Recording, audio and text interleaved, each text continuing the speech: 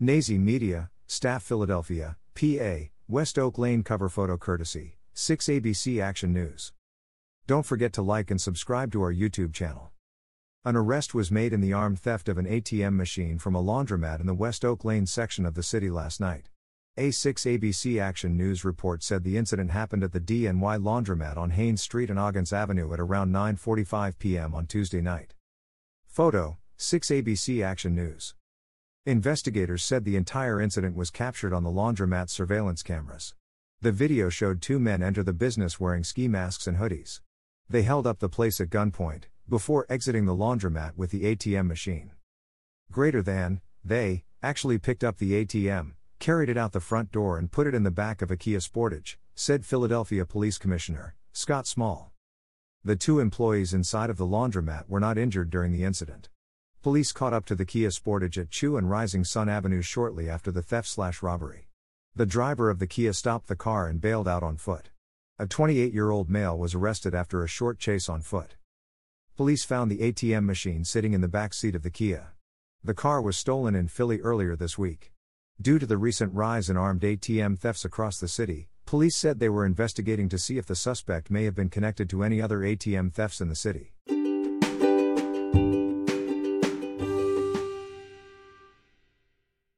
Chapter 1 Get It How You Live. CANCELLED. That fool is cancelled. With his weird ass. Anyway, you gonna be on time, right? I don't want to hear that running late stuff. I'm in desperate need of some S, and S. Sand, sun, and sex. Dina laughed as she talked to Ashley on the phone. Dina was halfway joking, but she was halfway serious too.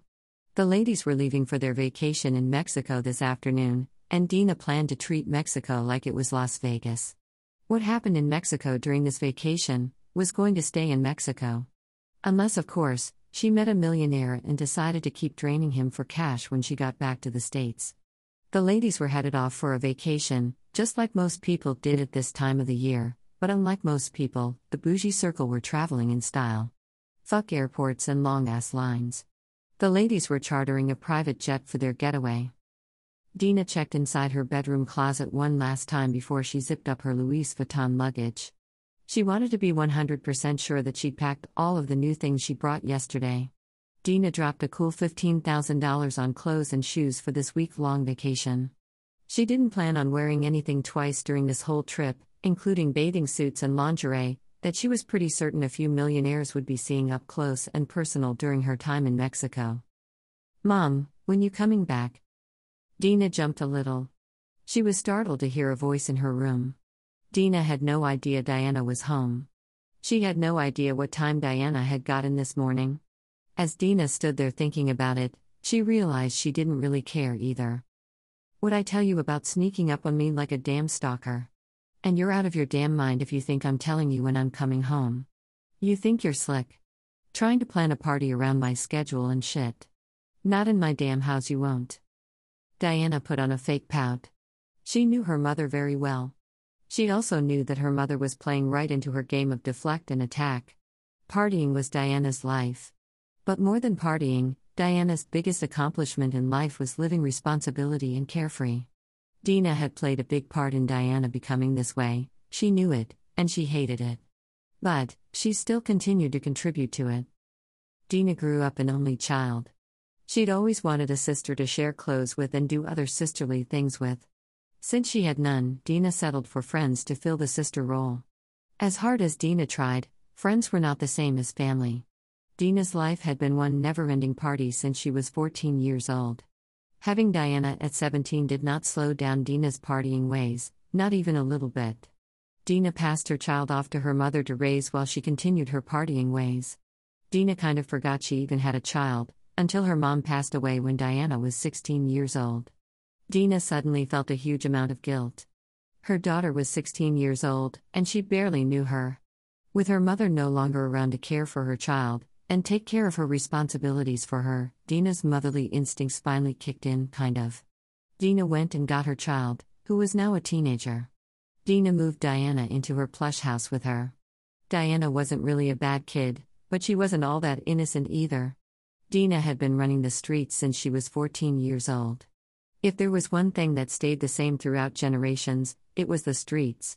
Times change, things change, people change, but one thing that always remains the same is the street mentality. There was nothing going on out in the streets, past or present, that Dina had not witnessed or experienced firsthand. Dina watched her daughter come and go as she pleased. She never said a word. Dina watched for a month straight as Diana walked around like she was slick. After a month of watching her daughter, Dina finally approached her to burst her bubble. Dina told Diana that she knew everything she was doing. She didn't even have to see her doing it to know what she was out there doing. Dina knew about Diana sneaking out of the house late at night, she knew about the boys Diana was sneaking into the house late at night, and she knew about Diana smoking weed in the basement. Dina knew all of this even though she was barely ever home. Dina told Diana she was not angry at her, she just wished that she learned to do things in a better way. Dina made Diana a deal. If Diana continued going to school, getting good grades, and graduated high school, Dina would allow her to do all of the things she thought she was sneaking to do, under her roof. Dina was true to her word. She allowed Diana to have parties, sleepovers, and Dina even allowed Diana's boyfriends to spend the night sometimes. Dina became known around town as the cool mom. Dina loved the title too. Dina also began spoiling Diana something terrible. Dina brought Diana anything she wanted. Diana got a Maserati for her 17th birthday. When she turned 18, Dina threw her an expensive birthday party, complete with high-priced entertainers. Dina also brought Diana a Lamborghini. But the party and the birthday gifts weren't the best thing about Diana turning 18. The day Diana turned 18, she became Dina's best friend and the sister she had always wanted. The two did almost everything together. So it should come as no surprise that Diana followed right in Dina's footsteps. Unlike her mother, Diana didn't have that natural knack for separating real from fake. Real ballers with real money, from fake ballers who specialized in making it look like they had money. Diana was getting played by fake ballers a lot. Every time Dina tried to teach Diana real from fake, the two got into heated arguments. Diana said she wasn't a child anymore and she was not going to tolerate being treated like one. Even though she had no job. Everything she owned and almost every dollar she ever got came from Dina. After warning her 3 times, Dina decided to let Diana find her own way in life. She never did. 7 years later, at 25 years old, Diana had not found a real baller to take care of her. Diana was not even considering getting a job and taking care of herself. She was still having sex with broke boys, and she was still living off of, and with her mother. Dina clearly didn't mind. She never kicked Diana out, pressed her to pay any bills, or stopped taking care of her every want and need. Even still, Dina hoped that her daughter would grow up one day. "I better not find out you had a bunch of your broke-ass friends in my house while I'm gone. You're gonna find yourself living in the streets with their bum asses if you keep it up. Mom, can you leave your car here? Mine is in the shop again." Diana paid no attention at all to her mother's threats about kicking her out before she moved on to asking for what she really wanted. Dina stopped packing clothes for a second and looked at Diana. Before she could question Diana about why her car was in the shop this time, she heard the sound of the doorbell ringing. Dina sighed. She was not going to stress herself out over Diana's dumb-ass problems. How she was going to pay to get her car fixed was on her. "The key's on the kitchen table, Dina said as she nonchalantly walked past Diana on her way to answer the front door. Diana stood there completely befuddled. Her mother had shown no care at all about her car being in the shop. The fake party line was supposed to set her up so that Diana could hit her up for what she really wanted. You know, ask for something big, so what you really want seems small. It usually worked for Diana. She stood there wondering why it wasn't seeming to work this time. Dina smiled as she headed to the front door. She was enjoying seeing Diana sweat it out. Dina knew that she was going to eventually be the one paying to get Diana's car out the shop, but it was still fun seeing her fret about her car at the moment. Dina opened the door with a smile still on her face. Her smile disappeared when she saw no one standing out there. But there was something on her doorstep. One red rose. What the fuck? Dina shook her head as she closed the door and walked back into the house. Whatever this rose was about, surely had nothing at all to do with her. Probably was some weird-ass shit Diana was into. Dina shrugged. She had better things to think about than Diana's unorganized life, like meeting some extremely rich men in Mexico. Ashley laughed as she ended her call with Dina. She was purposely taking her time as she sat in her chambers looking at videos on Instagram. Ashley was being petty. She was sitting here bullshitting, knowing that people were in the courtroom awaiting her ruling. They were all on her time, and this was how she chose to waste it. Why shouldn't she? The prosecution had wasted her time making her come back here to have to look up this case. If he would have just told the truth, everyone would have been out of here by now. Off somewhere enjoying their day.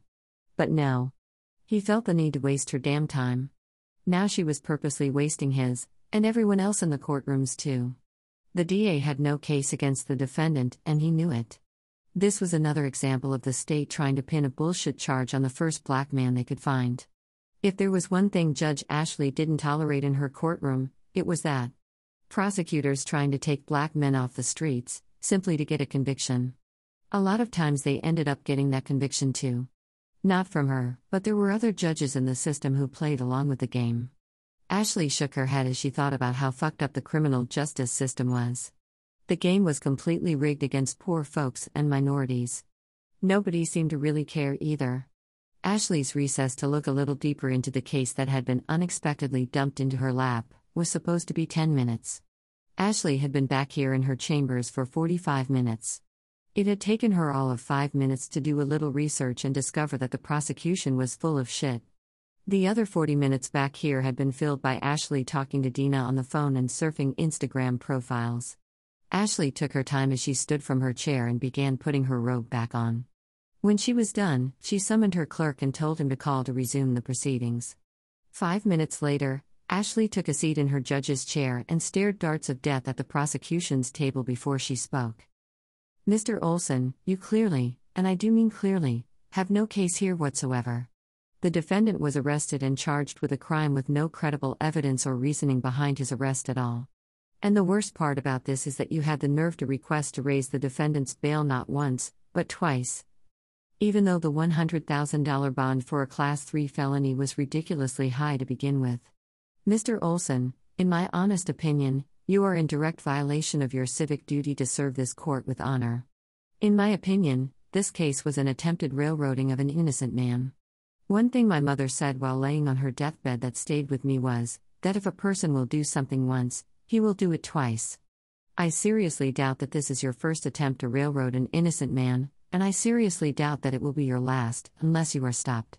Therefore, I'm writing to the Bar Association to request that your activities be investigated and hopefully that investigation leads to you being disbarred.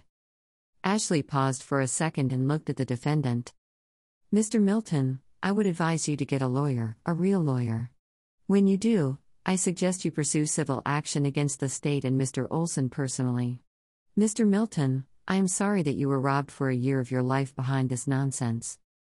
Ashley shuffled the pile of papers sitting in front of her before she continued. This case is dismissed. The defendant will be processed and released from custody immediately. That's my final ruling. Ashley banged her gavel and rose to her feet. Defendant Milton jumped up and cheered loudly. Praise the Lord. Thank you, Your Honor. If I ever see you out there in the world, I hope you will let me buy you a drink. Ashley heard what the defendant said as she was on her way out the door.